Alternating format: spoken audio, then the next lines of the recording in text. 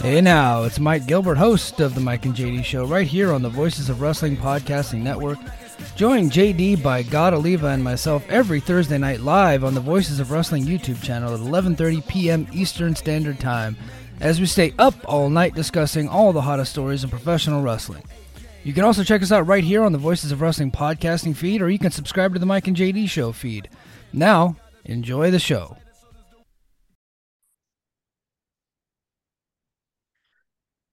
Hello and welcome everyone to the Gentleman's Wrestling Podcast. I am Jesse Collings, and I want to welcome everyone for the first time I'm recording this, and this podcast is now on the Voices of Wrestling Podcast Network. And I know I put that out on social media this week. And so what does that mean for you, the listener? I know that this podcast has primarily existed on YouTube up until this point.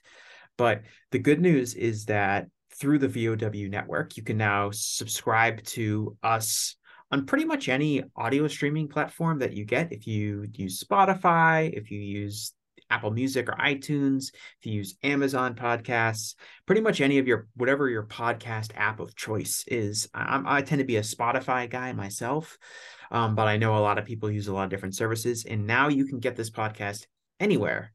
And I know that's something that people have been asking for. And I really want to thank everyone who's been supporting this podcast since it started.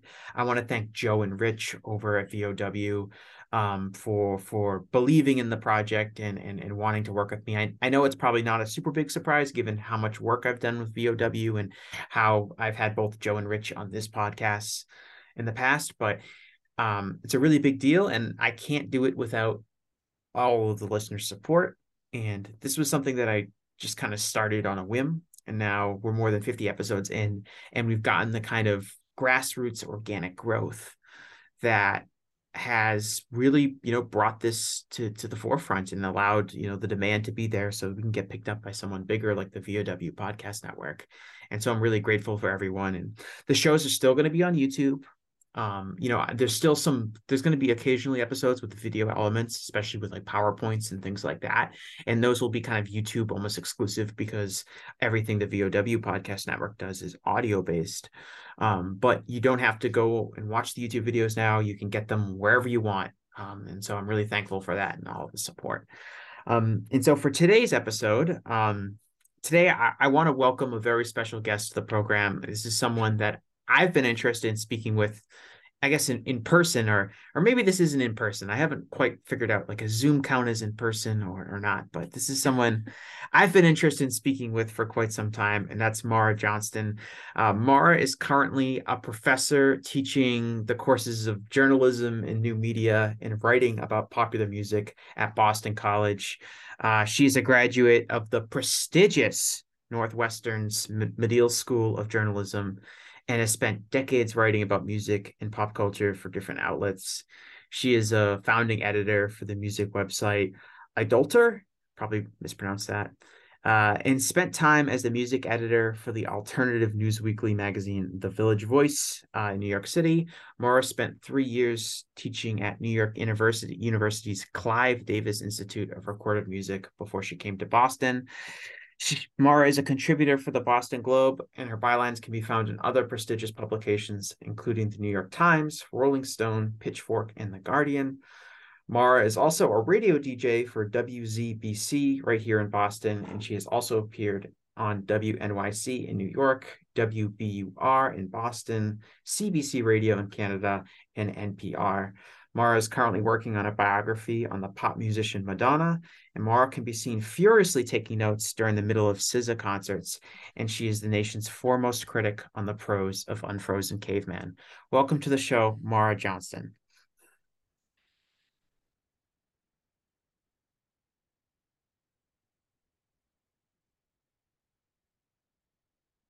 Maura, are you there?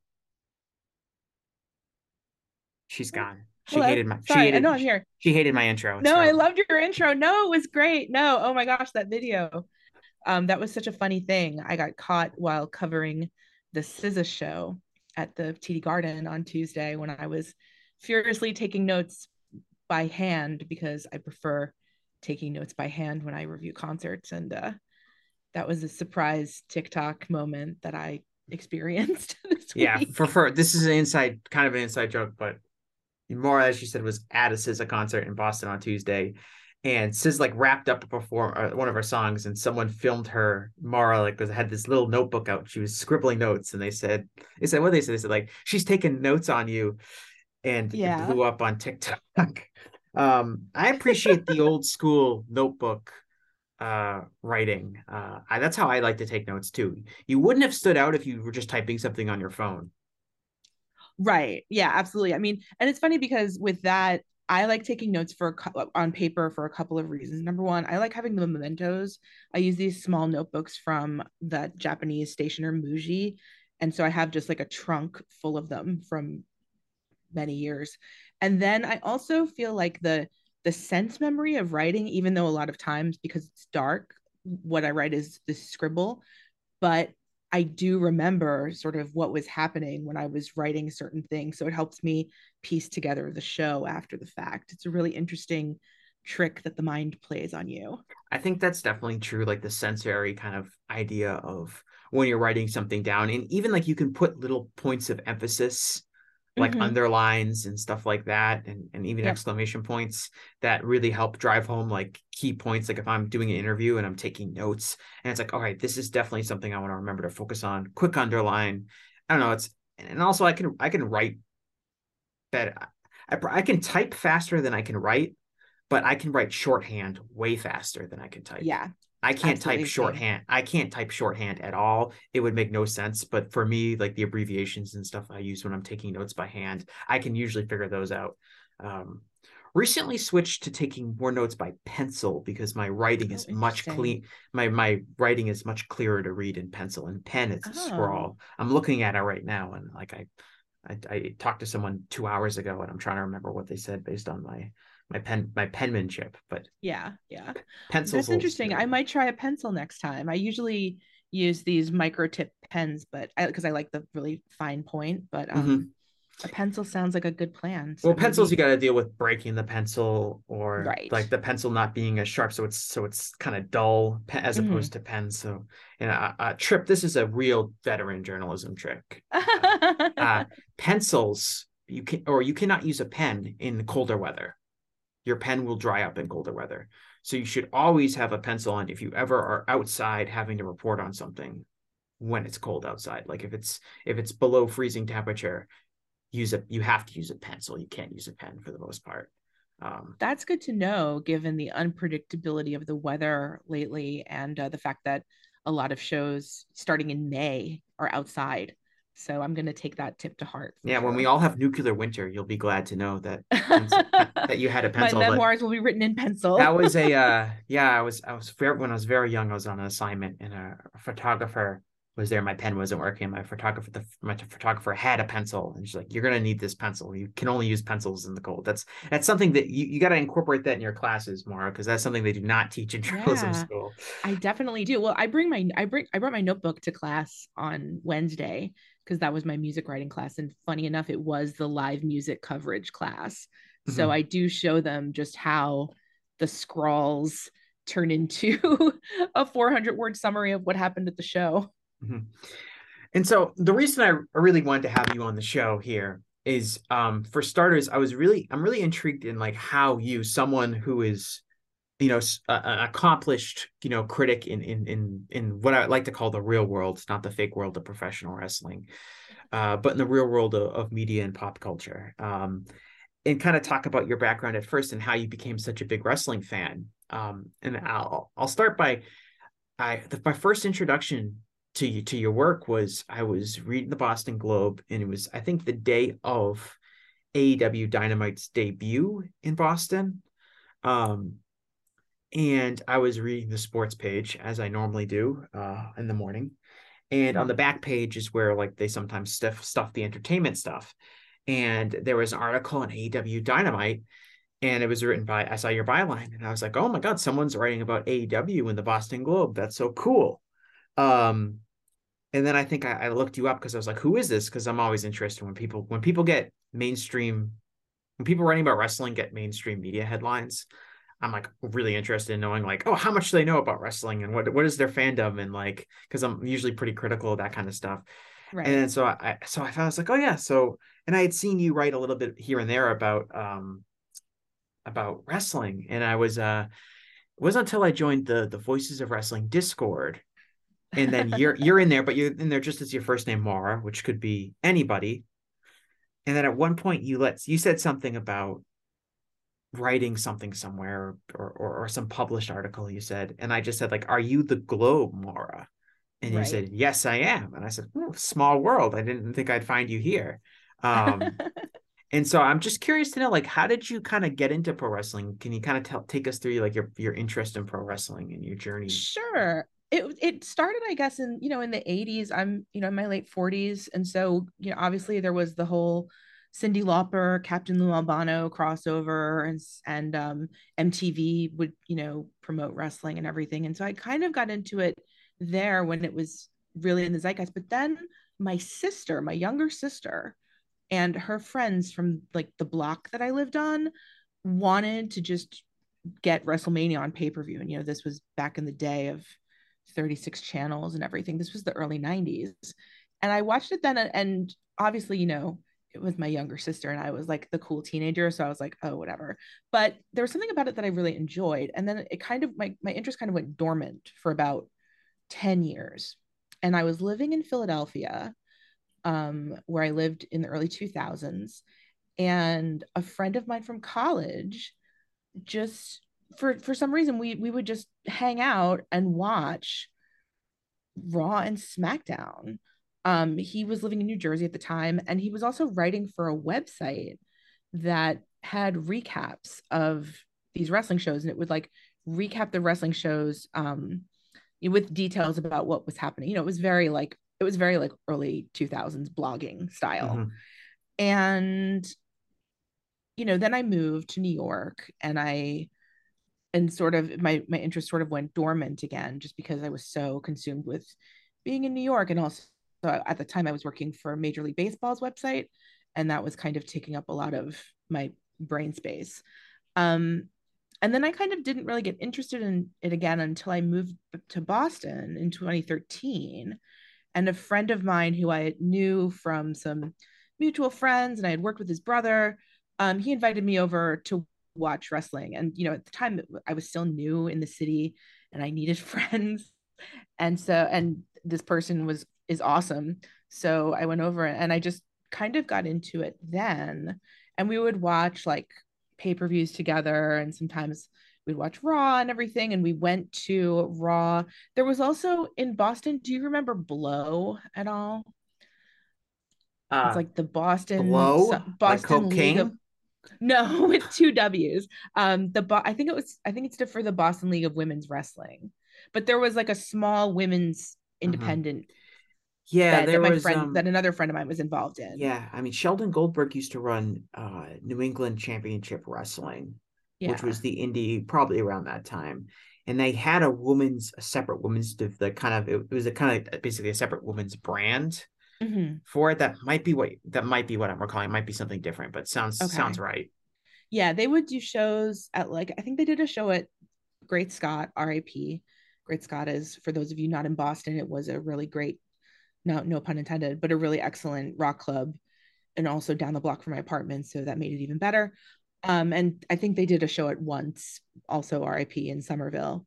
And so, and then my friend and I, we started a Facebook group, just for like, people we knew, to talk about wrestling. And it turns out that there are a lot of music journalists into wrestling. It's kind of like this not so secret society. So the group is a lot of music journalists, and then people who I've known throughout the years, from my travels around the internet and in college and stuff. And then when AEW announced that it was going to exist, I watched the press conference and I was super intrigued. And there was that whole kind of spring with everything kind of gearing up to Double or Nothing. And I had a friend of mine came over and we watched it, and I was just so into it. I don't know, like there was just something about it that really clicked with me. And I started getting super interested in it, and I started like investigating around. I actually for a corporate client of mine, I tried to write about AEW because they were a live events focused corporate client. And I went to the second taping, the one in October of 2019, because that was at Agganis Arena as well. Yeah. And I just really, I don't know, I just really liked it. I liked that it was doing something, it felt different. It didn't feel like there was, a joke that I had to sort of not pay attention to in order to fully enjoy it. And ever since then, I've just sort of gotten deeper and deeper. I mean, it's interesting to compare wrestling to music in a lot of ways. And obviously, there is overlap in fandom, like definitely over the past couple of years, there have been artists and promoters and stuff who have revealed their interest in wrestling. And so that's been fun. But it's interesting to just think of it as like another live event business too, and to see how it compares to music shows. But also, one thing I really liked about the first AEW show that I went to was that it didn't feel like a TV taping. You know what I mean? Like from a pacing standpoint? Yeah, from a pacing standpoint. Like when you I had been to a Raw taping, I think a year prior, and it just there was you could tell when the commercials were airing because they would air commercials on the screens and everything, and it just felt very much for the people at home, which obviously like from a business standpoint that makes sense, but there was something about the pacing of the AEW show and just the way that there was so much action. It was also the show that the dark match after the Dynamite taping was that Joey Janela Kenny Omega street fight, no holds barred. I forget this was before like AEW Dark became like this like YouTube show with like prelim matches, and this was like when they were like AEW Dark is going to be like this major match, and they had Kenny Omega versus Joey Janela in a lights out match, and it was like a bonkers insane it was match. bonkers. Oh my goodness. Yeah, it was really like, it's kind of crazy to think about. That was on AEW Dark, like compared to what's on there now, and that their taping is so different now they didn't have Rampage to tape after the show, right. And that's the only time I've ever seen I've seen him since wrestle, but that was the first time I ever saw Kenny Omega live, and I was blown away by like the match and everything. Like it was really like, if you haven't seen it, and I haven't seen it, I haven't seen it since it was on AEW Dark, because I went out of my way to see it after I saw it live.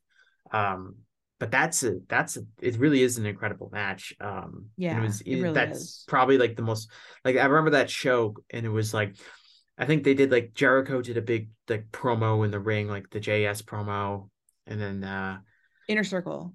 The Inner Circle. Yeah, it was the Inner Circle promo, kind of like introducing the Inner Circle to everyone. Mm-hmm. There was, I think that was the Young Bucks losing to Private Party.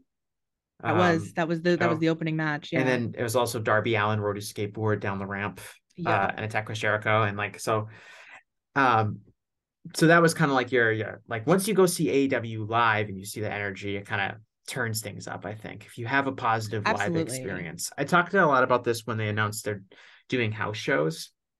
Mm-hmm. And one of my arguments was that, like, if you go to if you're kind of an on the fence fan or casual fan, or maybe someone who just is sampling the product here and there, and this can kind of go for more than just wrestling, but if you go to something live and you have a good time, you're going to end up being a bigger fan. It's the same thing. Like if you're maybe I'm a little bit of a basketball fan, and then you go to an NBA game and the game is awesome and you have such a good time, chances are you're going to come out of that as a bigger NBA fan. If you go to a concert and you like, maybe the opening act is someone like one song by, but you've never really heard anything else, and you go and they kill it, then you're going to be a bigger fan. And I think the same way is for wrestling and live events, and bringing that product directly to people is a way for people to increase their fandom, and for companies to increase their fan base. Absolutely. I mean, I covering concerts, as we mentioned earlier, is something that I do. And so it's really crucial to, the experience. And I mean, you can also bring people to the live shows, and then they'll be interested in it beyond that, you know? So it's really, it's definitely a phenomenon that I feel like there are, you know, and I don't know if it's because I'm just like, I see it, you know, it's like the boss baby problem where this reminds me of wrestling because that's what I've been watching a lot lately. But, you know, there is definitely a parallel there.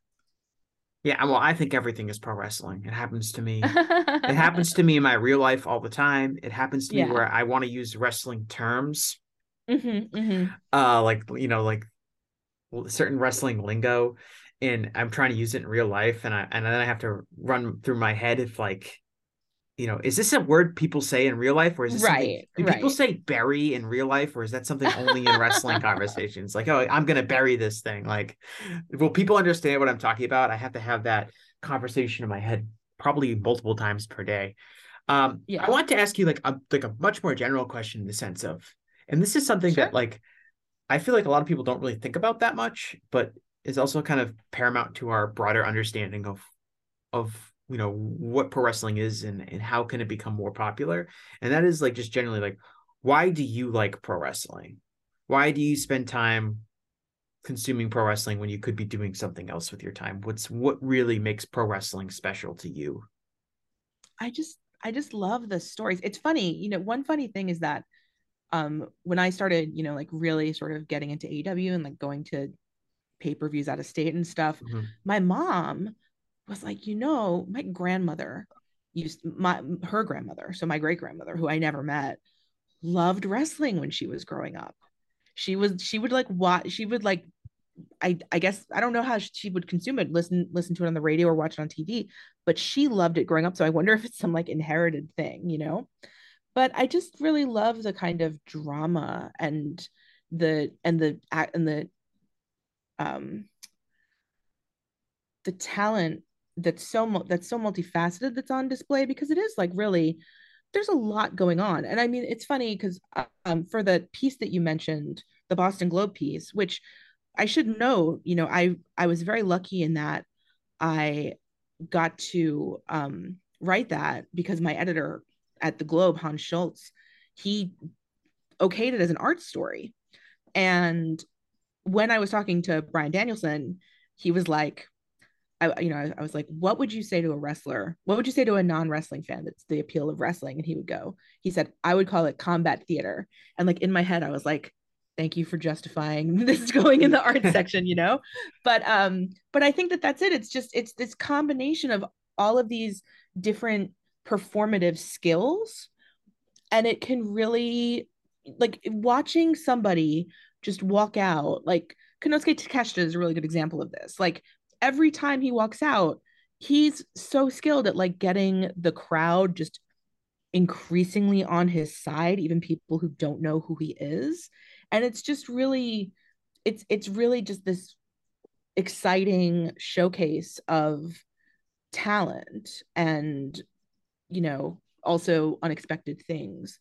And the characters, you know, that are working out these matches as well, they're pretty varied, and you definitely, you know, it's fun to root for and against people. It also just, I mean, it's funny because I think that part of it was that it was an escape from music for me, because I mean, you know, obviously I love music and, you know, I listen to it all the time and I'm super into it, but sometimes you can get a little burned out on going full bore into something that you love. And so this was sort of a an adjacent escape, if that makes Well, sense. it's a hobby from what your professional career is, Right. like for most Right. people. And I think, um, for me, when I always like describe like why do I like pro wrestling? What is the appeal of pro wrestling to me? It's a question I've asked myself like a lot, like seriously, because I'm like, Yeah. why do I love this so much? Mm-hmm. Um, and to me, the best way for myself to describe it is that it is drama, and it is all of these different characters and personalities, and they're all existing in this like fall competition where they're trying to win this game. They're trying to win this Mm-hmm. competition of physical skill. And how these Yeah. characters interact within that world is very a unique form of entertainment. Because this is like, I thought about this a lot during like when I was writing a lot about like Bray Wyatt and why like I just cannot stand Mm-hmm. his performance. Right. And a lot of it is because of people are like, oh, it's like a horror movie. It's like this. It's not supposed to be like pro wrestling. It's supposed to be this. And it's like, if I wanted to watch a horror movie, I would watch a horror movie. If I wanted to see great acting or a great storyline, like if I want to see great acting, I would watch a really good movie or a TV series. If I wanted to follow a great storyline, I would read a book. Like, but the only thing that can provide what makes pro wrestling unique is that it provides acting and storytelling and athleticism and charisma, and it's all in this very hard to unravel universe of these are men and women trying to win a championship belt and trying to, beat each other in tests of skill and endurance. Right. And it's such a unique performing art in that sense, and that's why I ultimately find it so intriguing. It's like I like watching movies, I like watching real sports, but there's something about the pro wrestling that you can't find it anywhere else. There's nothing really similar to it. When I try to describe it to other people, I try to say it's kind of like the interest is almost similar to like the reason people like ballet, because ballet is part physical skill, Mm-hmm. but also part physical storytelling. So you kind of have to be an Right. athlete and you have to be an actor. And you're doing this athletic performance, but there's also this story that's going on within your movements. And pro wrestling is very similar. And ballet, of course, is seen as classy and highbrow, and wrestling is considered trashy and lowbrow, and for a lot of good reasons. But the appeal is almost similar. And that's why I find it so fascinating as of a subject to continue to watch and to explore and to discuss. I think that's a great point. And I actually have made the ballet analogy to people as well. And the dance, dance in general, because I do think that you're right in that there's that expressiveness, but that expressiveness is also being achieved in tandem with this incredible physical skill. Yeah. And I think that's something that's like unique to pro wrestling. And like you said, like talking about like the Takeshita, right? Like there's this whole like he can walk out into a building. He doesn't speak English really. People maybe are completely unfamiliar with him when he walks out. And Mm-hmm. but there's something about his physical movement and his Yeah. physical presentation Yeah. that people can be like, you know what? I like this guy. Yeah. And Totally. what Totally. a science that is. Right. Yeah. What's something to how do you unpack that? Like if you were to ask like, you know, a wrestling fan, like how does a wrestling fan become like a popular babyface or popular good guy? And they would say like, oh, they have this character and they tell this story and they cut this promo. And it's like, okay, well, this guy's doing none of that. Yet he's Mm-hmm. somehow still able to get thousands of strangers to be like, I like that guy. Right. It's I mean, it's charisma, right? It's just some people have it, some people just have that X factor about them. That's how, that's the defining principle of everything from like American Idol to, you know, politics. That's what I mean. And when I I think don't about know, politics, like like uh, the politics, or I was gonna say the second stage of Boston Calling, but that too. Yeah. no, like, well, I think like there are certain people with political careers that take off because they just have like an inherent likability to them. And they can be Yeah, very smart. absolutely. They can have policy ideas that you agree with, but there's something about having that ease and ability to project yourself to other people and to connect with their sensibilities that some people are just going to inherently have, the same way some people are going to be inherently quieter and inherently boisterous or inherently fast or inherently slow. It's almost like a natural trait that I don't know if you can really teach.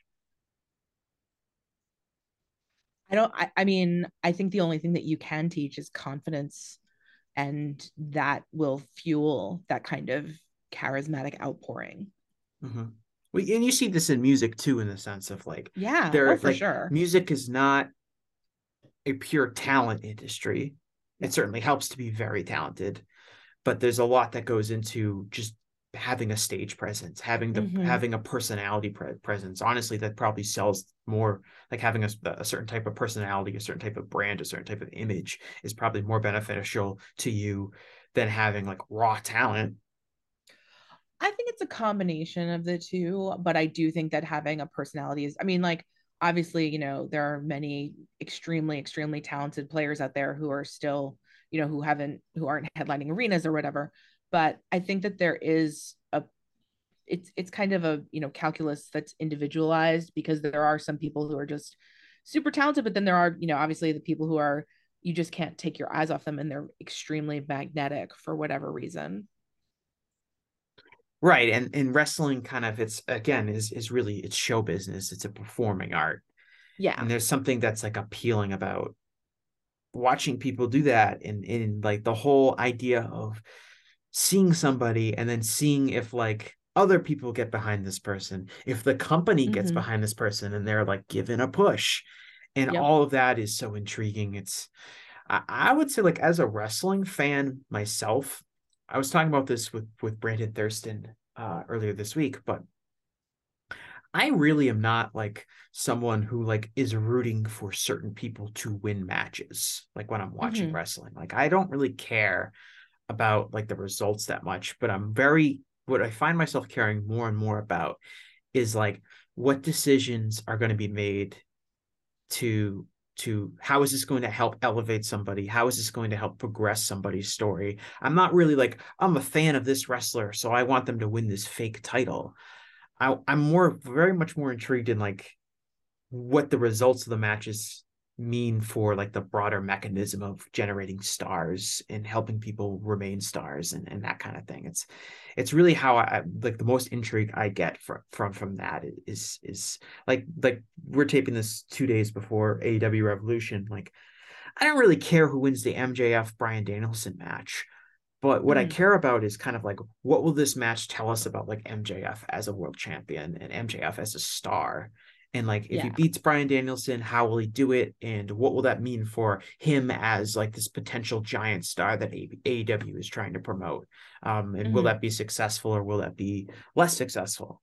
And that's the real intrigue for me, at least as a fan. And again, that's something that you can't really say about like real sports. Like I kind of care who wins. Like I want my team that I support to win the game. Wrestling, it's more of like examining like the mechanisms of this industry and finding my own personal interest within covering it, I guess. Yeah. Yeah. It's, well, I feel like that's kind of like what happens, in the kind of rush to the playoffs, right? Where it's like, what does this trade mean for this team? It's like Right. The it's NBA the is big on Ken Rosenthal stuff, Yeah. yeah. Yeah. And like the NBA is very big, like NBA, like just the NBA media culture and NBA fan culture is Hmm. really big on like what big move is going to happen, what player is going to be traded, and that kind of thing. And it's entirely based on like speculation of how this will impact the who's going to win the championship this year, almost to the degree that it sometimes overshadows like who actually wins the championship and like the game that's actually going on. Right. Um, and then so let's shift gears a little bit because I want to talk to you about something else, which was kind of like how wrestling fits in pop culture in general.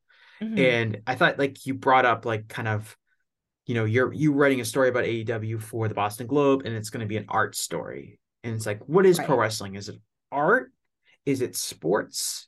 Is it sports entertainment? A fake term that Vince McMahon invented? Like what, like how does pro wrestling fit within our broader pop culture? And I think there's a number of different interesting ways to discuss this.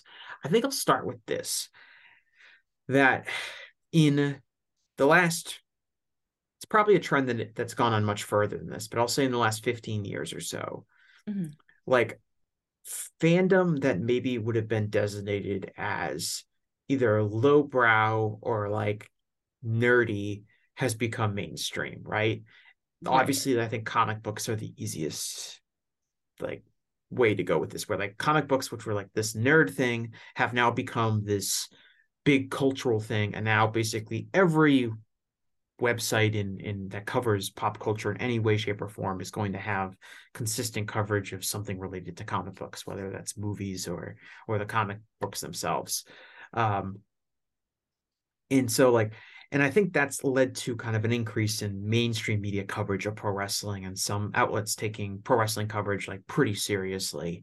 Um, and like, I thought it was interesting you mentioned that like in like in like a music journalist circles, you notice there are like a lot of pro wrestling fans, but not everyone comes out and talks about why they're a pro wrestling fan. I think that's true. There's a lot of people that are kind of like secret wrestling fans that you kind of have to unlock yourself. They're not necessarily coming out and talking about their fandom.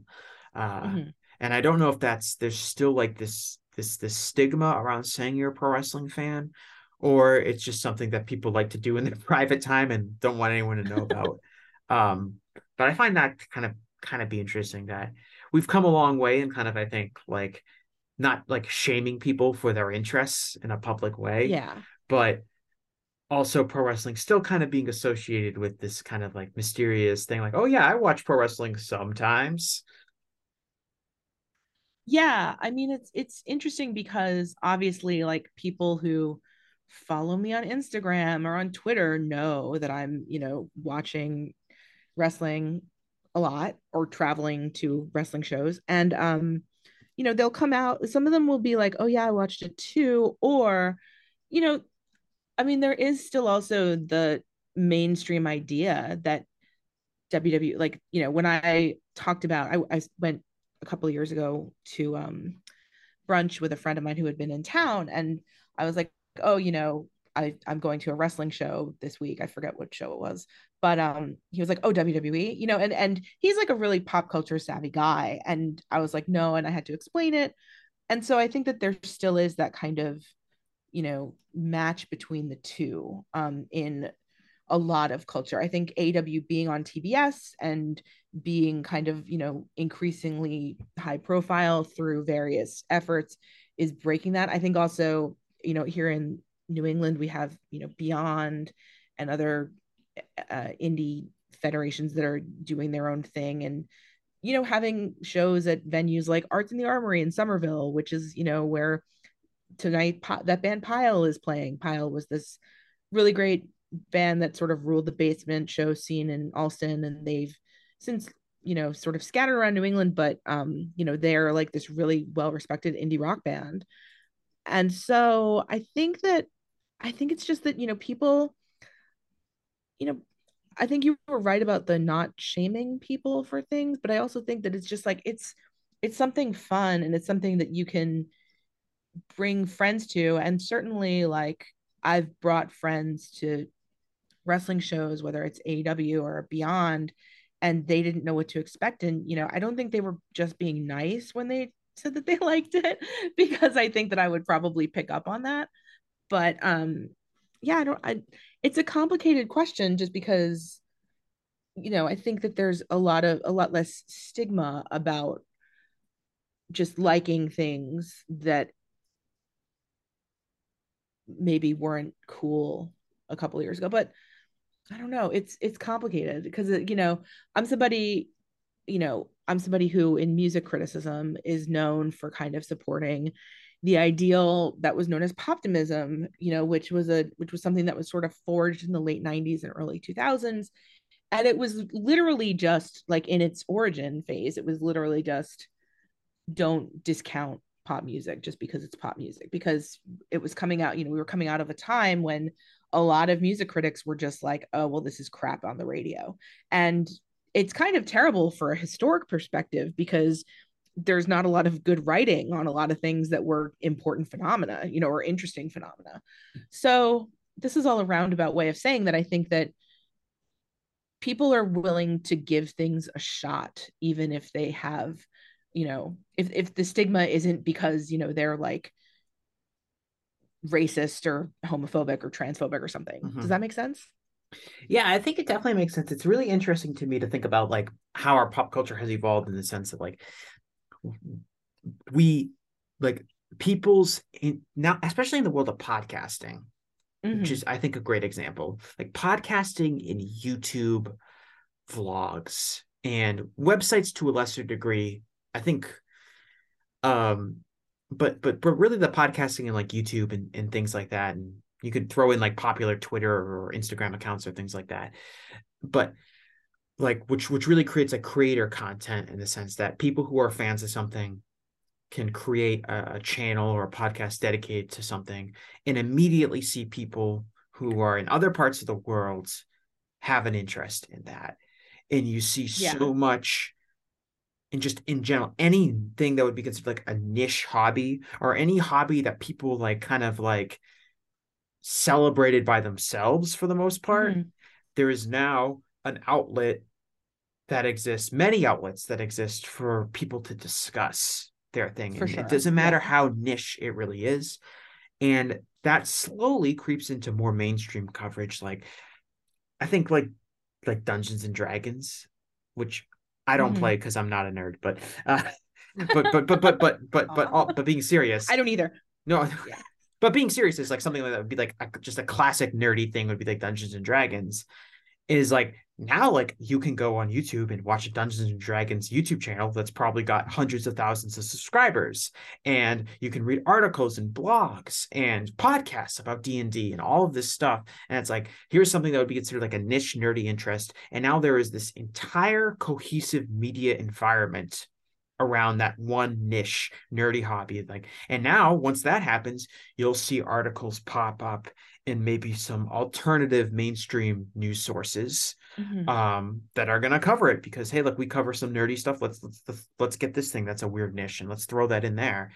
And I think that helps legitimize like interest in a lot of ways, Mhm. as opposed to just having these, pre-internet, you have these gatekeeping old media services that are Right. pretty regimented in what they're going to cover and what they're not going to cover. And the internet over the last 20 plus years has really, I think, expanded that. And that's only continued to grow as, especially with younger people, more and more of their time is spent online consuming this kind of stuff. Mhm. And I think that's Yeah, definitely happened with wrestling. I think so too. And I think with, the also the increased amount of, because one thing I'd like to point out is that I think that wrestling media is actually very instructive for just the way that media in general is going with these self-funded, subscription funded services that have like people at their fore, whether it's the Wrestling Observer or Voices of Wrestling or anything, where it's like you're giving your money to the individual creator. And I Mm-hmm. feel like a lot of, as space in a lot of publications gets small, in a lot of well-paying publications I should say, gets smaller and smaller, you have more writers that are turning to these independent outlets. And it really does remind me of when I would try to find wrestling news back in the early 2000s while I was at work, and just constantly be getting like, subscribe to this, and I didn't until 20 years later. But yeah, I mean, I'm somebody who, I first went online in 1990 because Mm-hmm. my dad had CompuServe and he would let me use it. It was billed by the hours, but he would let me use it a couple of hours a week. And that was, my first taste of online discussion. And then I was active on this BBS based out of New York, because in the 90s when I was home for the summer, I wanted to be able to check my email so I could be in touch with friends of mine. And that also introduced me to this kind of like, niche listening habits sort of thing, or discussion habits sort of thing. And I think that you're right in that like there is so much opportunity now for people to kind of really get into things. I also think one thing that's interesting, like speaking of, we were talking about TikTok earlier. Um, have you seen the TikToks that are like roll for sandwich? No, I'm not a TikTok person. Okay. So the TikTok trends, I'm going to be very, very, like a dinosaur on. Yeah. I mean, it's something that I have to keep up with it just because now it's so important for music now. Mhm. But one thing that I think is interesting is there's this channel, and it has a series called Roll for Sandwich, and it uses the D&D die, but it uses them to like make a sandwich, so if, like every number is like, I rolled 3, so I have to put cheddar on my sandwich, that kind of thing. Okay. And so I think that those sorts of like sidelong um, views into fandom are also something that is really interesting to me, where it's like, okay, taking the dice from D&D, or like you said earlier, terms from wrestling, and applying them to these other things that will kind of be bridge content almost for people who might be interested in sandwiches more than D&D. but then they'll be like, well, what is this dye? Because they might not know. Kind of like I was thinking of the Mountain Goats record from a couple of years ago, Beat the Champ, their the wrestling themed record that they did. Okay.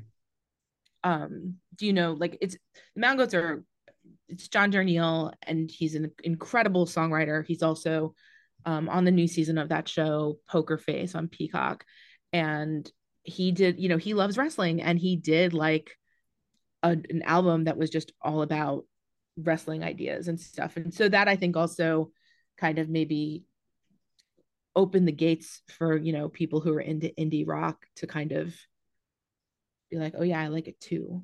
Well, who's a bigger wrestling fan than Billy Corgan? He was selling NWA shirts at the show that I went to last year. Were people buying them?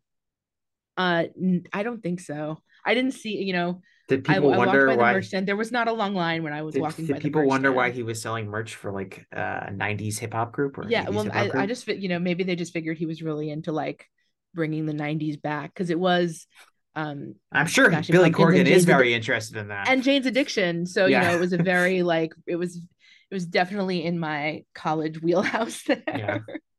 Well, yeah, no, it's interesting. And I wanted to talk about like kind of like something else that was discussed. I discussed this earlier this week with someone else, and we're talking about nostalgia. And like there's been a lot of discussion probably with WWE over the last 10 years at least about like how reliant WWE is on nostalgia. And we saw that this week, right? Like Trish Stratus and Lita came back and they won or Trish Stratus helped Lita win the tag team titles with Becky Lynch. And Yeah, and John Cena is going to be at TD Garden on Monday. right. Are you gonna go? No. Yeah, no, okay. I'm Are not you? going. No, I haven't been to a WWE show in years. No, me neither. I It would haven't take a since like 2018. Yeah. yeah, it would take a lot to be honest. Like it would take a lot for me to like want to, especially a TV taping, like you were describing earlier. Like the pacing of a TV taping is so brutal, Yeah. for like a Yeah. 3 hour Raw. But anyway, uh, WWE bashing aside, but right. So there's this nostalgia push in the sense that like, um, you have like these WWE's really focused in on this, pushing older stars and relying on older stars, and that's been the case for like probably about a decade now, especially for major events like WrestleMania. And it's always been kind of presented as like this problem, right? Which is like WWE has no new stars, so they're continuing to rely on older stars. And there's a lot of validity to that, and I've certainly talked and written about that at length.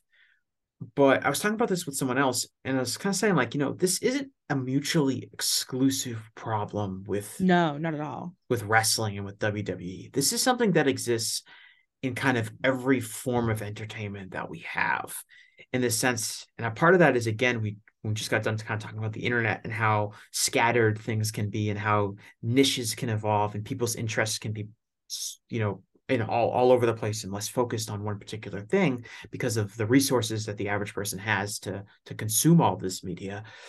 But this is something that exists in television and movies and music, and that like we're almost at a point where are we creating new content at the same rate as much as we are just relying on older content to influence us? And is that something that is a relatively new trend? Is that something that has always existed?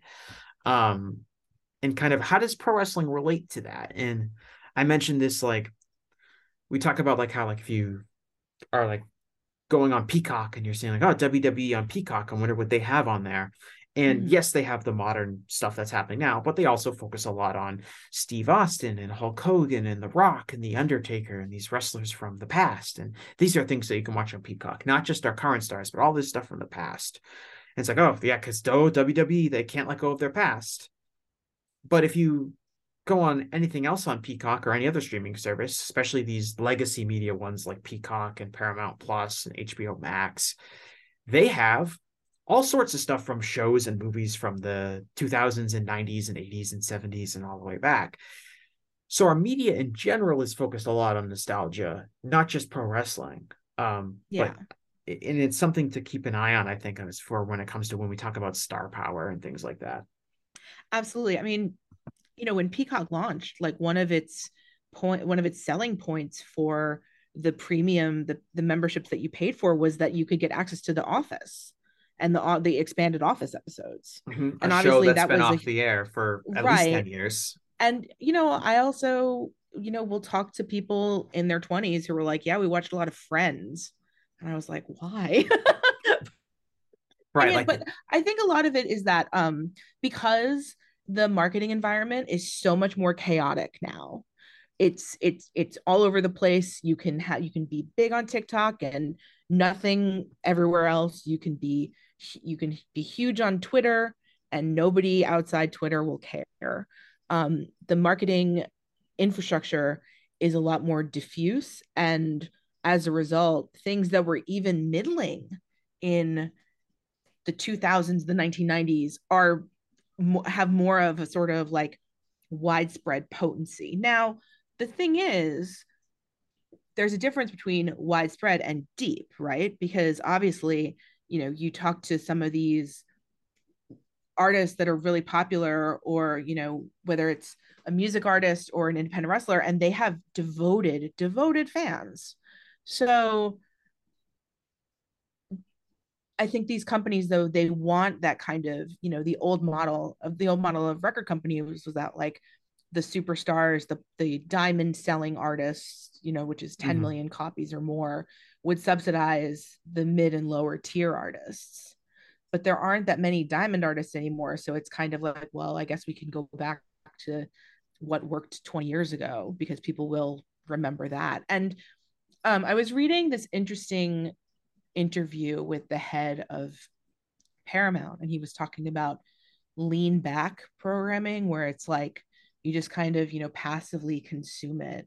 And I think in those sorts of situations, you're going to have things that comfort you. You're going to have things that kind of tickle your familiarity lobe in your brain. You're going to have things that you're like, oh, I remember who I was when I first saw Ali and AJ's video for a potential breakup song or something like that, And I think that because of that, what a strange example to use. It was popular on TikTok last year. Was it? And also, yeah. And also, Ali Michalko was great. iZombie. I don't know if you watched iZombie, but that show was awesome. I saw a lot of TV. I saw a lot of TV it was on the spots for CW. I saw a lot of TV spots for iZombie when I was watching Arrow. Oh yeah, for sure. Yeah, iZombie was great. I mean, it's from the Veronica Mars brain trust, so obviously I trust it. But anyway, but like that became popular on TikTok. Like, I think it was last year. It might have been 2021. I mean, I will say also that the pandemic has really kind of just warped time for a lot of people. So things that happened in 2018 might seem like they happened more recently than that. Yeah, like even AEW being 4 years old. Yeah, right. Absolutely. Like yeah, I mean, when we were talking earlier about my sort of trajectory, I was thinking about how early in the pandemic, my friend who lives in New York and we would get together on text message just to watch Dark and later Elevation together. Because that was a way for us to connect when we were all kind of isolated. But I think it's a complex case because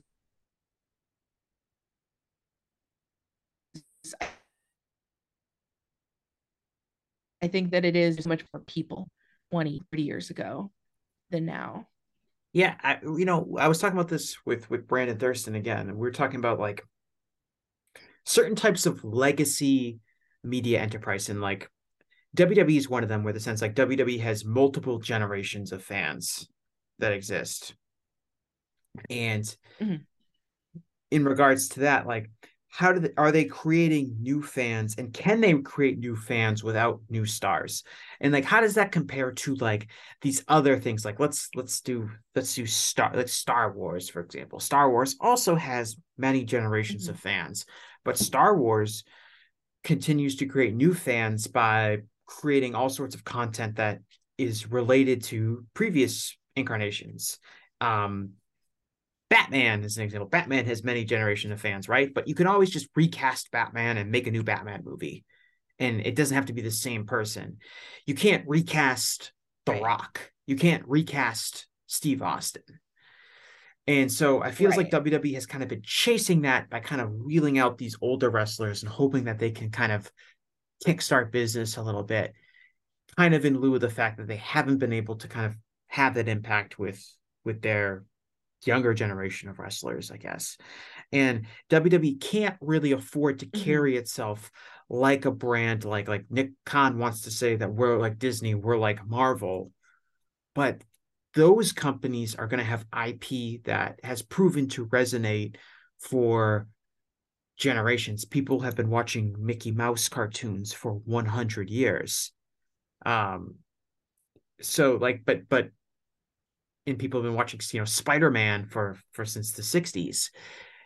If you're WWE, you have to come up, you're much more like the music industry, where you're going to have to create some new fans if you want to, new stars that can bring in new fans if you want to continue decade to decade. You can only rely on these because it's a physical industry.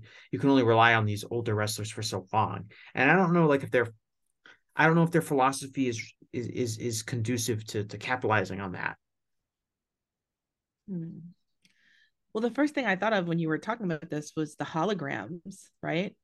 The hologram shows with like Tupac and Whitney and Ronnie James Dio. Yeah, but You know about those, right? do you think those will really take off as like an act? Like, do you think people will go see a Tupac concert, like a whole Tupac concert, and he's a hologram? Do you think that's something that'll actually happen, or do you think it's this I know people went to novelty? the Dio shows. I think, yeah, I'm pretty sure people went to the Dio shows. I think it depends on the artist. I think it depends on that kind of. I mean, obviously, like doing a one-off at Coachella or whatever Right, that's festival like is the different Tupac thing, and right? different economics. But I went to, what was it, 11, 12 years ago? I went to that Michael Jackson stage show that was the Cirque du Soleil.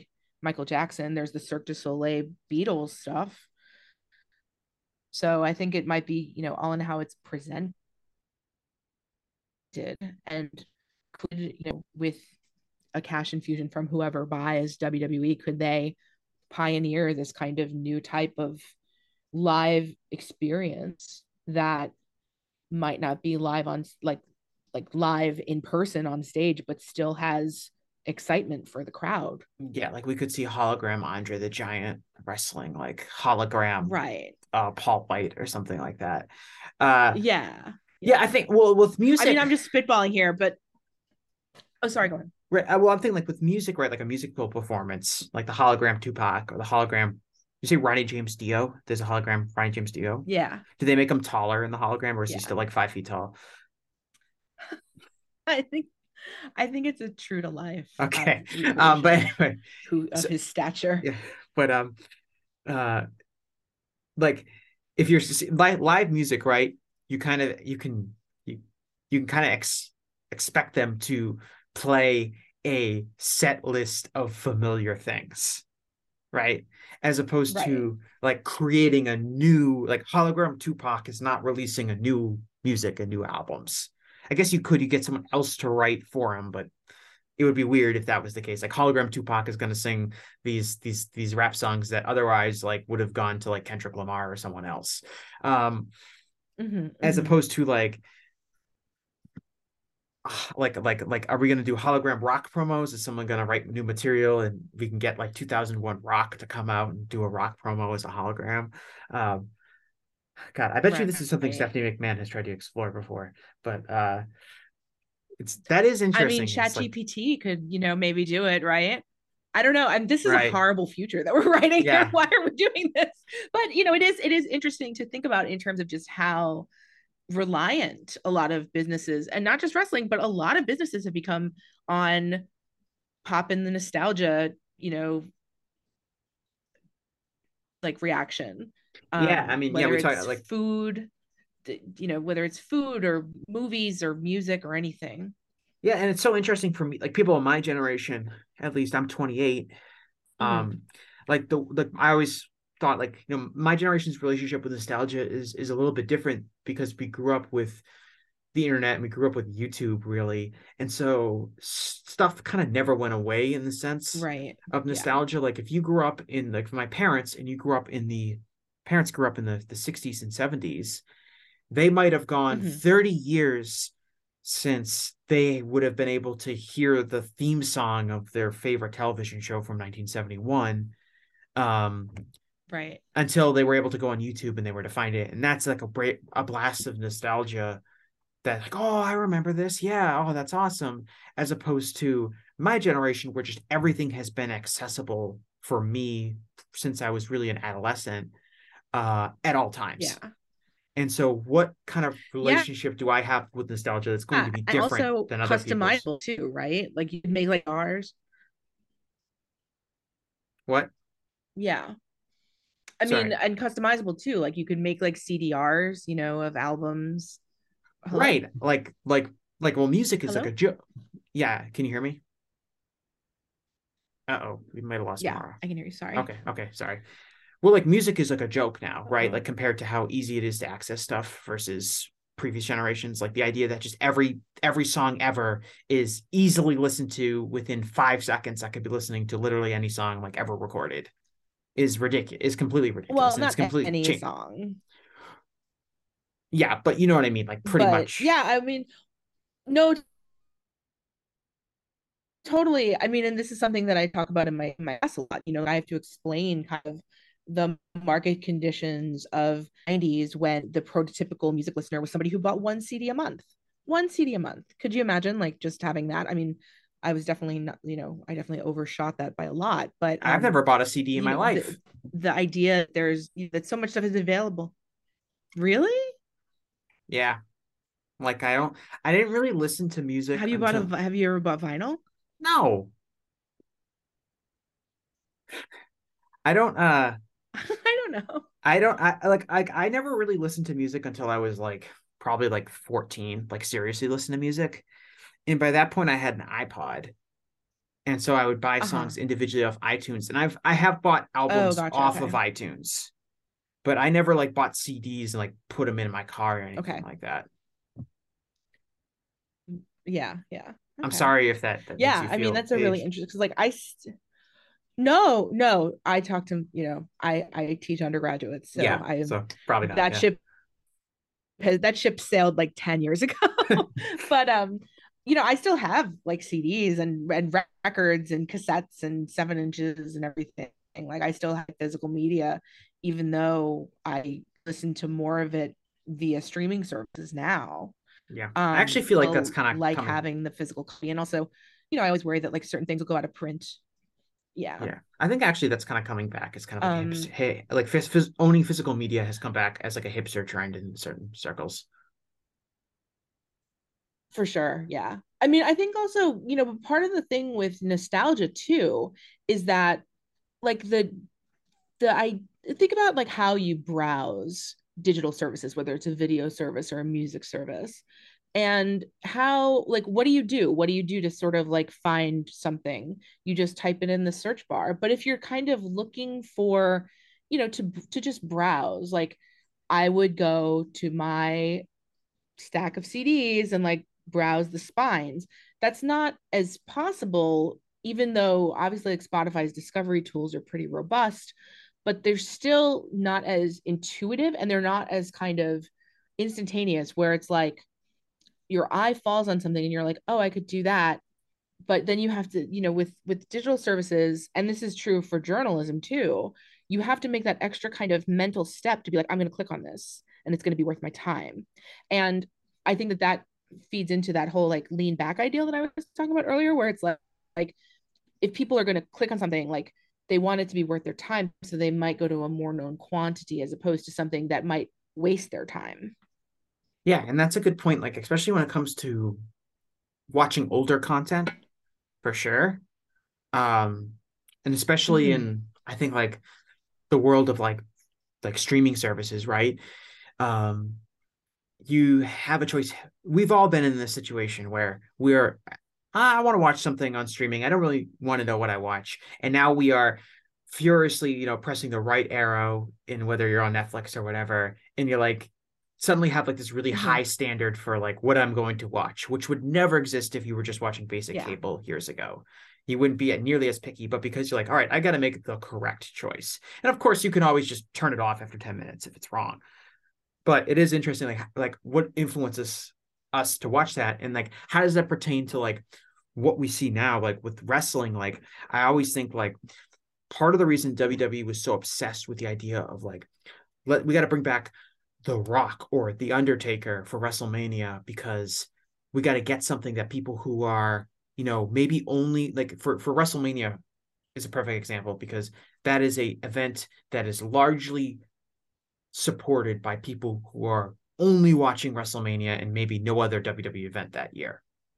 Mm-hmm. So what do we have on that service, on our service and on that show that person's going to recognize? Because actually all these characters and storylines that we've built for the last year, those don't matter to this person who's only watching once a year. What matters to them is Right. familiarity. So it's going to be The Undertaker, or it's going to be Triple H, or it's going to be Steve Austin coming out for an interview segment with Kevin Owens. It's going to be one of those things that supports like the not even the casual fan, but just like the once a year viewer.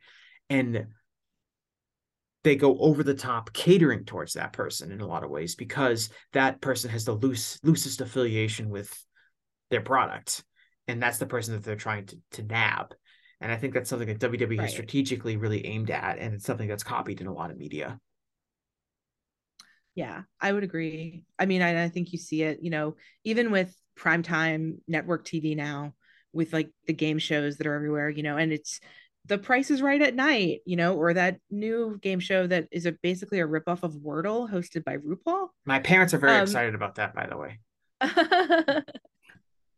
You're right. It's literally just Wordle, and that's Wordle. Literally the game. Yeah. And it's actually a great idea, if I'm being honest.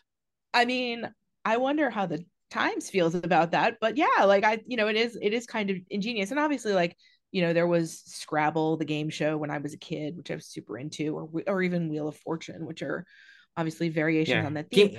Game shows are very like every 10 or 15 years there's a game show boom. Yeah. Like there was the Who Wants to Be a Millionaire related boom, where like that was just suddenly the biggest show on television. This very simple television show where someone asked trivia questions to someone else. Oh, I know that show. I was on it, not as a contestant, but yeah, in the internet age, the phone a friend became kind of compromised, because people could just like be like, oh, hold on, let me think about this, type. So they changed that to a +1. And a friend of mine asked me to be their +1 for a Who Wants to Be a Millionaire taping. And I did it. And I helped them win $30,000. Did you? So, what was the question you had to help out on? It was about the street running alongside Grand Central Station, who it was named after. Vanderbilt is the answer. Oh, were you in? Yeah, I wouldn't have known that, but you're a New Yorker by nature. So yes, a former New Yorker. Yes. So that was. I was like, oh, my friends person. Yeah. My friends will be my friends will disown me, and then so they won, and it was great. And it was in Vegas, and it was hosted by the guy who used to host The Bachelor, Chris Harrison. So this is kind of post Who Wants to Be a Millionaire boom. Yeah, this was like 5 years ago. Oh yeah, so it's like on the Game Show Network or whatever. Yeah, that's it. Who Wants to Be a Millionaire is really like, I was like young when it came out, obviously, but like the entire, it's almost like a brilliant show to study, because its value is entirely based on its production value, and like amazing, like all-time great music. The music, the lights, Regis Philbin's like the perfect host for it. And it's such a simple concept, which is just like, we're going to ask you what's like 15 trivia questions, and if you get them all right, you win $1 million. And it was so big that like they were having it, like there was like Monday night, and then there was like Wednesday night, and it was such a big deal at the time. But anyway, that's off topic. Well, I was going to point out though that I feel like you were talking about streaming earlier, and how like the sort of paralysis of choice and everything, but that's why I think the fast networks are so interesting. The fast services, the free ad-supported TV. Yeah, so you're talking like Tubi or Pluto. Yeah, because those are like, you can just put on like, there was a recent period where like I would just put on the Hell's Kitchen channel and have that on in the background, all day, because it was something that you get to know the rhythms of the show, and you get used to it, kind of like how I used to watch Law and Order a lot. And so I think it's interesting how those networks, which have these channels that are just devoted to different reruns, right? Cheaters, Yeah, of very Maury, familiar with shows. of super familiar shows where you can just be like, well, I have like, I have to fold laundry for the next half hour, so I might as well just put this on in the Well, background. on a personal note, like I get caught. I've talked about this with my friends before, and Mm-hmm. we live in this world of like prestige television, right? Right. And I'm very into like if someone says something is really good, I'm really into like I'm into like movies that get like praised and stuff like that. And I try to watch, the Academy Award nominated films and things like that. And television shows, I don't do as good of a job as watching, mainly because I watch a lot of wrestling and it interferes with my Mm-hmm. ability to watch television. Totally. But we live in this world where like every week some show comes out and someone's like, oh my God, you gotta watch this show. It's so great. Like you mentioned Poker Face earlier as kind of like a show that's picked up like popularity in recent Right. weeks. Um, and so like I end up kind of being under this pressure where it's like, not only are you just watching this television show, which for most people is supposed to be like this relaxing thing, but it's like you got to pay attention and you got to be able Mm-hmm. to appreciate this amazing work of art that's in front of you.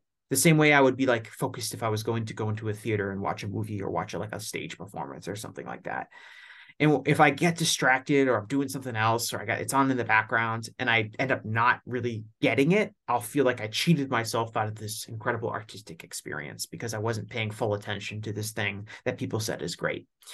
And that impacts, like that's almost like stressful for me. Like this is what so I need something dumb to counterbalance that. So I need reruns of familiar sitcoms Mm-hmm. if I'm literally just putting something on in the background. So you mentioned like tossing on something on like, Pluto. Like I'm going to put on this thing that's like nonstop Hell's Kitchen episodes because I don't have to really watch them, but it's nice to have it on in the background. And this is actually a way to relax and decompress as opposed Yep. to like it is now. Like I'm sure for you, because you listen to music for a living, like the thing that's supposed to be relaxing feels like work almost.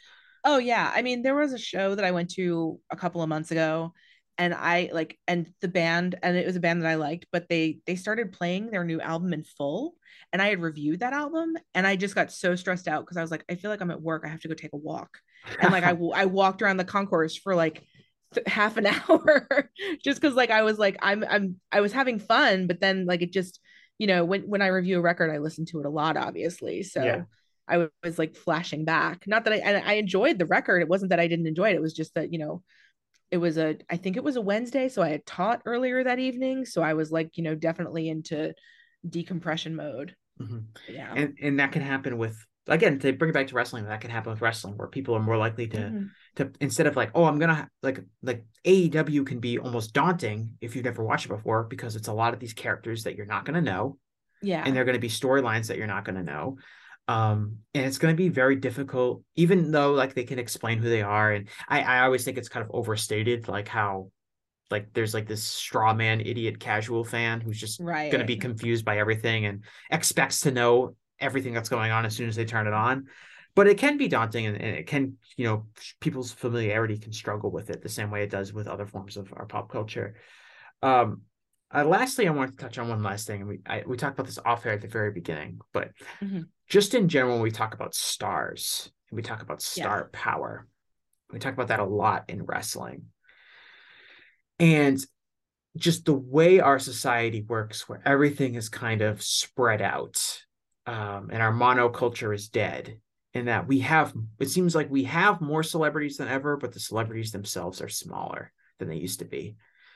And how that relates to pro wrestling in the sense that we have our standards of like Hulk Hogan being popular and The Rock and Steve Austin, and these guys drew like this, and how that's probably really unattainable now for any individual wrestler. I was talking about this with Mm-hmm. Brandon Thurston, and we're talking about like the impact that CM Punk made on AEW Yeah. viewership and ratings, and like, oh, MJF isn't making that same kind of impact. And it's like, well, CM Punk was a star in WWE when they had like 3.5 million viewers per week. Mm-hmm. And Mm-hmm. MJF doesn't have that platform, and no one in WWE even has that platform now because the Right. viewership is down because part of it is because the product isn't as good, but a lot of it is because of cable cutters and other options are available than watching pro wrestling on Monday nights. And that's true across our entire pop culture. And it does seem like the star power that we have in society is getting smaller and smaller as it becomes more diversified, as it becomes all these different platforms emerge where someone can be a star. It's not just you're not just in Hollywood anymore, right? Like in the old days, it's like you had to be in Hollywood, you're either on TV or you're in movies, and that's how you were a star. You're in music.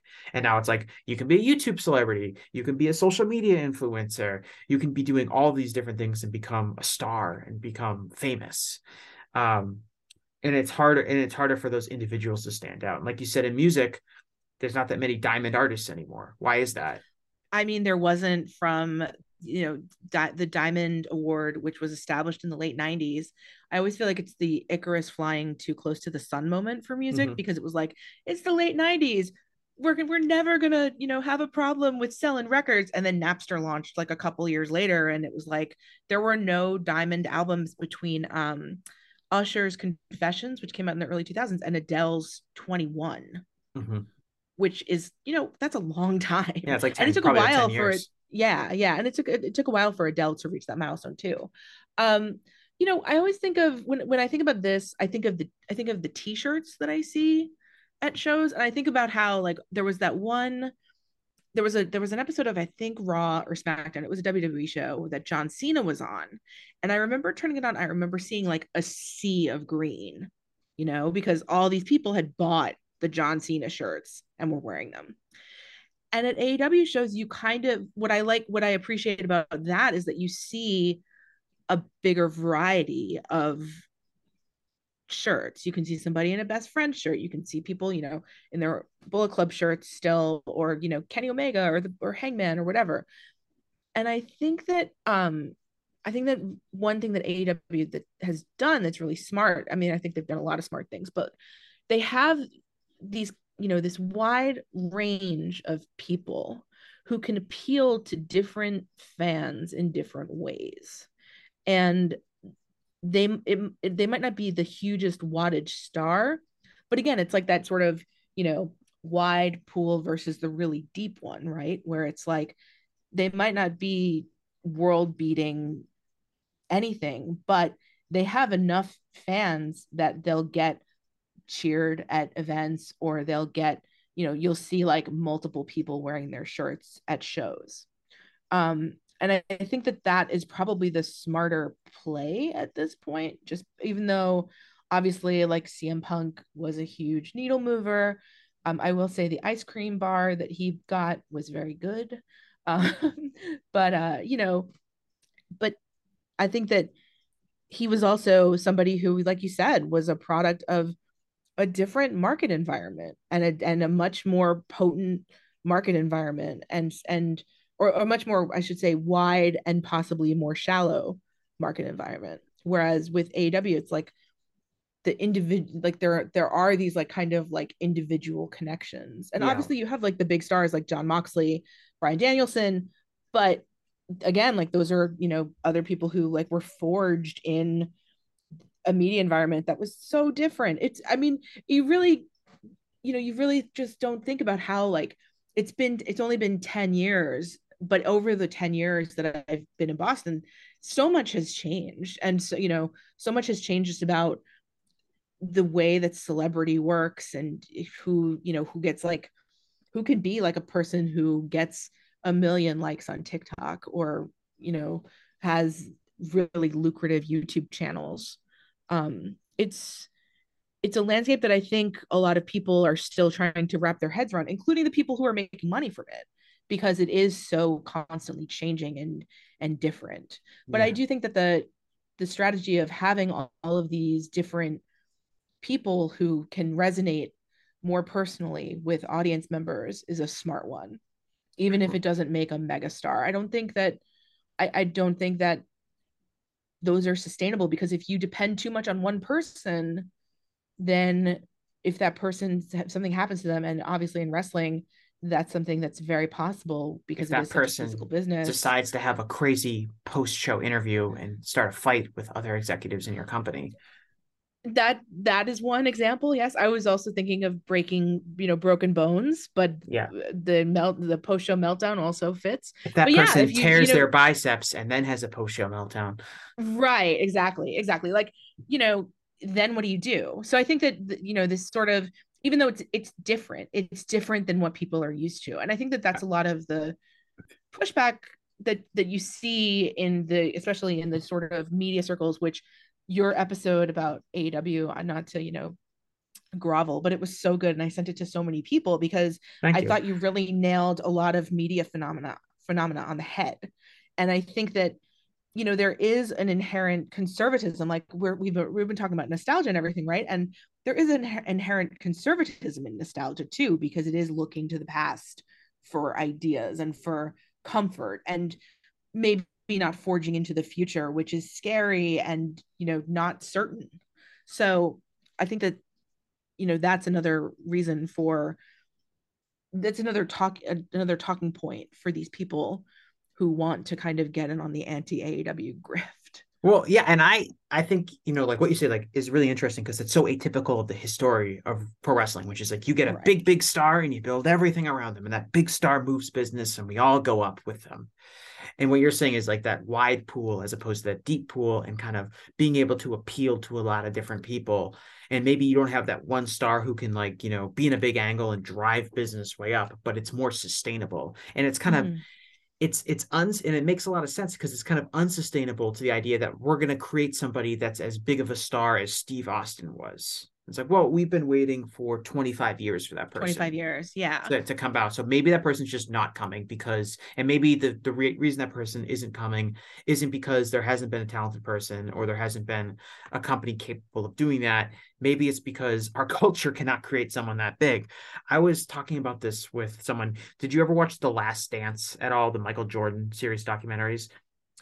I heard about it and I've seen the screenshots, but Right. I did not. But right. So that was like a big deal during the pandemic. And we were talking about like yeah, Michael Jordan is like more famous than any athlete we have today, at least in America. But even on a global scale, like he's Michael Jordan. Like, even though we have many, many famous athletes, like people like LeBron James, like Michael Jordan himself is still like probably our most famous athlete in America. Maybe Tiger Woods is maybe someone in the conversation, but like there's no one really like comparable to Michael Jordan. And part of that is just like my hypothetical thought on that is that like Jordan peaked, and you mentioned this like in the 90s, like the creation of the Diamond album, right? The 90s was, I think, a point in our culture where we had become evolved enough from like a marketing perspective where, and kind of like where a celebrity could hit unprecedented heights. Yeah. But it was kind of a climax before the downfall caused by the internet and the death of our monoculture hit. I think a comparable person to Michael Jordan is Michael Jackson, right? Like it's hard to think of another musician who's ever going to become as famous as Michael Jackson. We have many musicians that are famous today, but Michael Jackson is a different level of star than anyone else. And part of that is because he peaked during this time period where he could be marketed in so many different ways and could even be like, you know, the early days of online stuff, but before we really fissured into all of these different outlets as a culture. And I think like the same thing goes for wrestling. Like Steve Austin hits this peak, and The Rock hits this peak of fame and star power in pro wrestling. But our interests get, you know, diluted and diverged through, you know, having access to way more things. And it's now really unrealistic to think somebody is going to become as popular as those people, the same way it's unrealistic to think that somebody can become as popular of a musician as Michael Jackson was. Yeah, I would agree with that. I mean, Michael Jackson was obviously like a perfect storm of a lot of factors. You know, like he had been really well known as a child, and then he put out, you know, these records in the late, like Off the Wall and Thriller, and his rise also, you know, he was a pioneer in music video as music video was sort of taking hold, which I think was really crucial to him breaking as wide as he did. But at the same time, people knew who he was because he was the leader of the Jackson Five. And the Jackson Five had a Saturday morning, they were Saturday morning cartoon famous, which is like, you know, its own kind of level of fame. And you know, he rode that success, you know, to these really elaborate videos. You know, George Wendt and Macaulay Culkin were in the video for Black and White. Like, what? Black or White? Like, what? And Yeah, I think that it's interesting to think of the 90s as sort of this like time for making these megastars, because obviously like that's when Friends debuted, that's when Seinfeld debuted. And I was thinking while you were talking about how that was also the time when Bruce Springsteen, another person whose fame is like really potent, had a song called 57 Channels and Nothing On. And it was like, at the time, having 57 cable channels, what? That was like seen as this kind of ridiculously high number. Mm-hmm. And now it's like, I think I subscribe to more than 57 YouTube channels, you know? Yeah. Well, yeah, and that's one of those things. Like, well, like in Bruce, I was actually gonna bring up Bruce Springsteen because like we're talking about like star power, right? Like who are the biggest concert attractions right Taylor now? Swift. Like Taylor Swift, yes, and Taylor Swift's a contemporary artist for Taylor sure. Swift, Beyonce. I mean, those, they're doing stadiums. Hmm. Guns N' Roses, Metallica. Metallica's, I'm thinking of all the people who are playing Gillette, who have been announced for Gillette this Well, summer. and that's why I brought up when I was thinking. My mom told me yesterday that Bruce Springsteen tickets are $500, starting at Yeah. $500 at Gillette Stadium, which is where the Patriots play in Foxborough. Oh, For people who don't know the yeah. venue, Is but he playing? Is he playing? Oh, yeah, he is playing Gillette too, because he's playing TD Garden in a couple of weeks, and tickets for that are just outrageously yeah, expensive no, as he well. To announced the point where, like, oh, sorry, go on. they announced. I think it was a recently announced Gillette Stadium show. I think Right. like this, like Okay. maybe July he's coming. But anyway, the point That's is right. that, Yeah, you're right. and Okay. that's a Sorry. similar thing. But that's a similar thing My in the sense that like these nostalgia acts, like when the Rolling Stones come rolling out, still, is that like they also have been able to cultivate generations of fans, right? I saw Mhm. Bruce Springsteen at Gillette Stadium probably like 5 years ago. Nice. I'm happy to hear that. I'm not in Bruce Springsteen's like I wasn't around when Bruce Springsteen was like hitting the scene. But I like Bruce Springsteen. And that's with some of these like larger like these older acts are able to become so successful, even if they're kind of out of the contemporary picture, because they've successfully built generation upon generations of fans. Um, and Yeah. I do wonder like well those it does feel like we have kind of like a like maybe like I don't know say like kind of like a golden age of music artists, like kind of like I guess like the original first major rock acts are Mhm. mostly done at this point, but we still have these big acts from like the late 60s early 70s where these performers are in their 70s now, still able to perform for the most part, but those people are going to hit an expiration date, and are those people going to be replaced with other golden age or like a new artist, I guess, that can draw at the same level? um I think is Yeah, a I mean, intriguing question, and again you see similar to it wrestling. you see it in the way that classic rock has kind of expanded its purview, because like classic rock is still, radio is obviously in a very weird place right now because it is being displaced in a lot of cars by the aux cord, or Spotify being even built into cars and stuff. And classic rock is still a format that is enduring, and it's still, doing really well. And now in Boston we have this other rock station that's kind of like the classic rock for people my age, where it's like Third Eye Blind and stuff from the 90s. People But get like, scared because they hear, oh no, it's on the classic rock station. yeah, Like it's a sign that you're old if the music that you liked as like a teenager is now on the classic station. again, been teaching undergraduates since 2010, so that ship has sailed. But like, I think that the way that classic rock and its playlists have sort of like crept into the 90s, where they'll play like Nirvana, Soundgarden, Pearl Jam, Interstate Love Song by Stone Temple Pilots, which is such a great song. And I think that that's what you're going to see. Obviously, like, with three of those examples, the lead singers have passed away. But that I think is, it's interesting to see like how this classic rock ideal has still persisted among younger listeners and among younger generations. And part of that is because, it's stuff that families listen to. It's stuff that fathers and daughters, or fathers and sons, or mothers and sons will listen to and sort of find common ground on. Like, a lot of my students really like John Mayer, and it's partially because they think he's a really good guitar player, but it's also because he plays with Dead and Co. And that's another sort of like parental bridge. Oh, for sure. Um, So I think that you're gonna see this creep of classic of the idea of like classic rock, and they might not be able to fill a stadium. Like last summer I covered what was called the Stadium Tour, which was Motley Crue, Poison, Def Leppard, and Joan Jett. And that was, a package deal. That wasn't, one like yeah. like Motley Crue and Def Leppard would like flip headliners every night. Mm-hmm.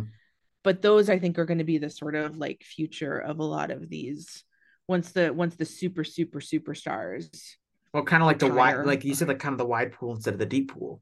Instead of Yeah, having one, exactly. instead of having like just Bruce Springsteen, we now have these four like semi big acts kind of banding together. Exactly. I think And I mean Motley Crue, like The Dirt was an interesting phenomenon when it came out on Netflix a couple of years ago and sort of mhm. sparked interest. I do wonder what it would have been like if it had come out in this environment with like the post like running up that hill going to number 3, the Kate Bush song because of Stranger Things. Yeah. But I think that, you know, those sorts of like I said, yeah, the wide pool as opposed to like the deep one. Yeah. That's what And you're going to need for these larger scale yeah, shows. and I think you've seen that's like with wrestling with WWE, kind of like WWE has kind of they've put a lot of emphasis on talking about the ruthless aggression era, like the era from 2002 to 2006 or whatever. Mm-hmm. Um, that's kind of like replaced like a lot of their like attitude era style,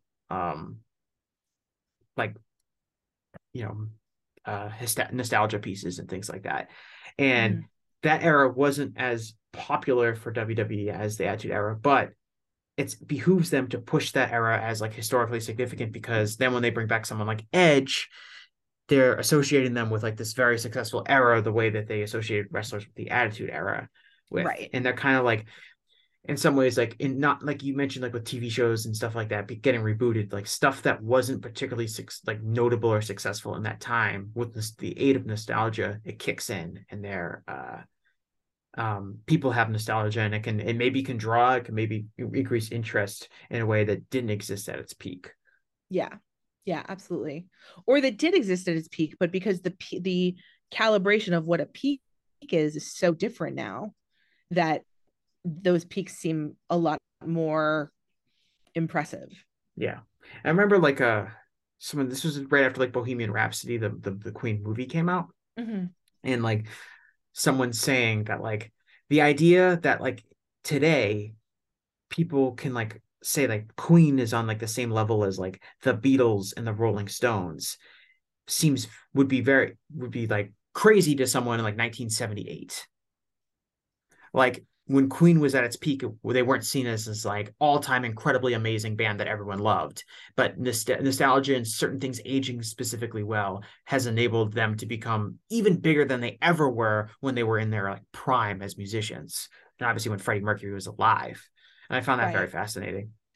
See, I think that they were pretty big. I think it's also like, I think us being American, I don't know if that person who made that observation was American or British, but I think that, that's another thing to take into consideration is like they were huge in the UK. I mean, there was that show, their Live Aid set was in 1985 was, really seismic and at Wembley Stadium. And then, the tribute show that they did after Freddie Mercury's death was also Right, but a that's huge, kind of huge past, but thing. that's past their peak. Even that Live Aid show is probably past their peak when it Gotcha. came to like Okay. them pumping, like they like when they're in Yeah, their prime, when they're releasing an album every year or two. that's true. That's Like true. when you Yeah, would consider yeah. that, because by the time 85 rolls around, it's almost like a nostalgia act. It's like, oh, remember Queen, that band that was around?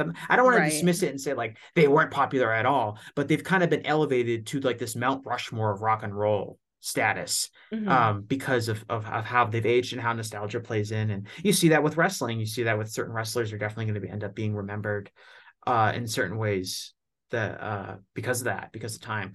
Absolutely. I'm gonna wrap it up Absolutely. because you said you got tight out here, but I had to ask you one Oh, last very important yeah. question. Okay. And this is the real reason why I wanted to have you on the show, which is Uh-oh. what is it like to have a last name that's one letter similar different from a much more common, easily spelled last name, and what is it like for you as a person? Oh, it sucks. But I mean, both my names are, prone to misunderstanding. My Mhm. dad's name is Don too. So in the 80s, I would get a lot of Miami Vice jokes. Yes.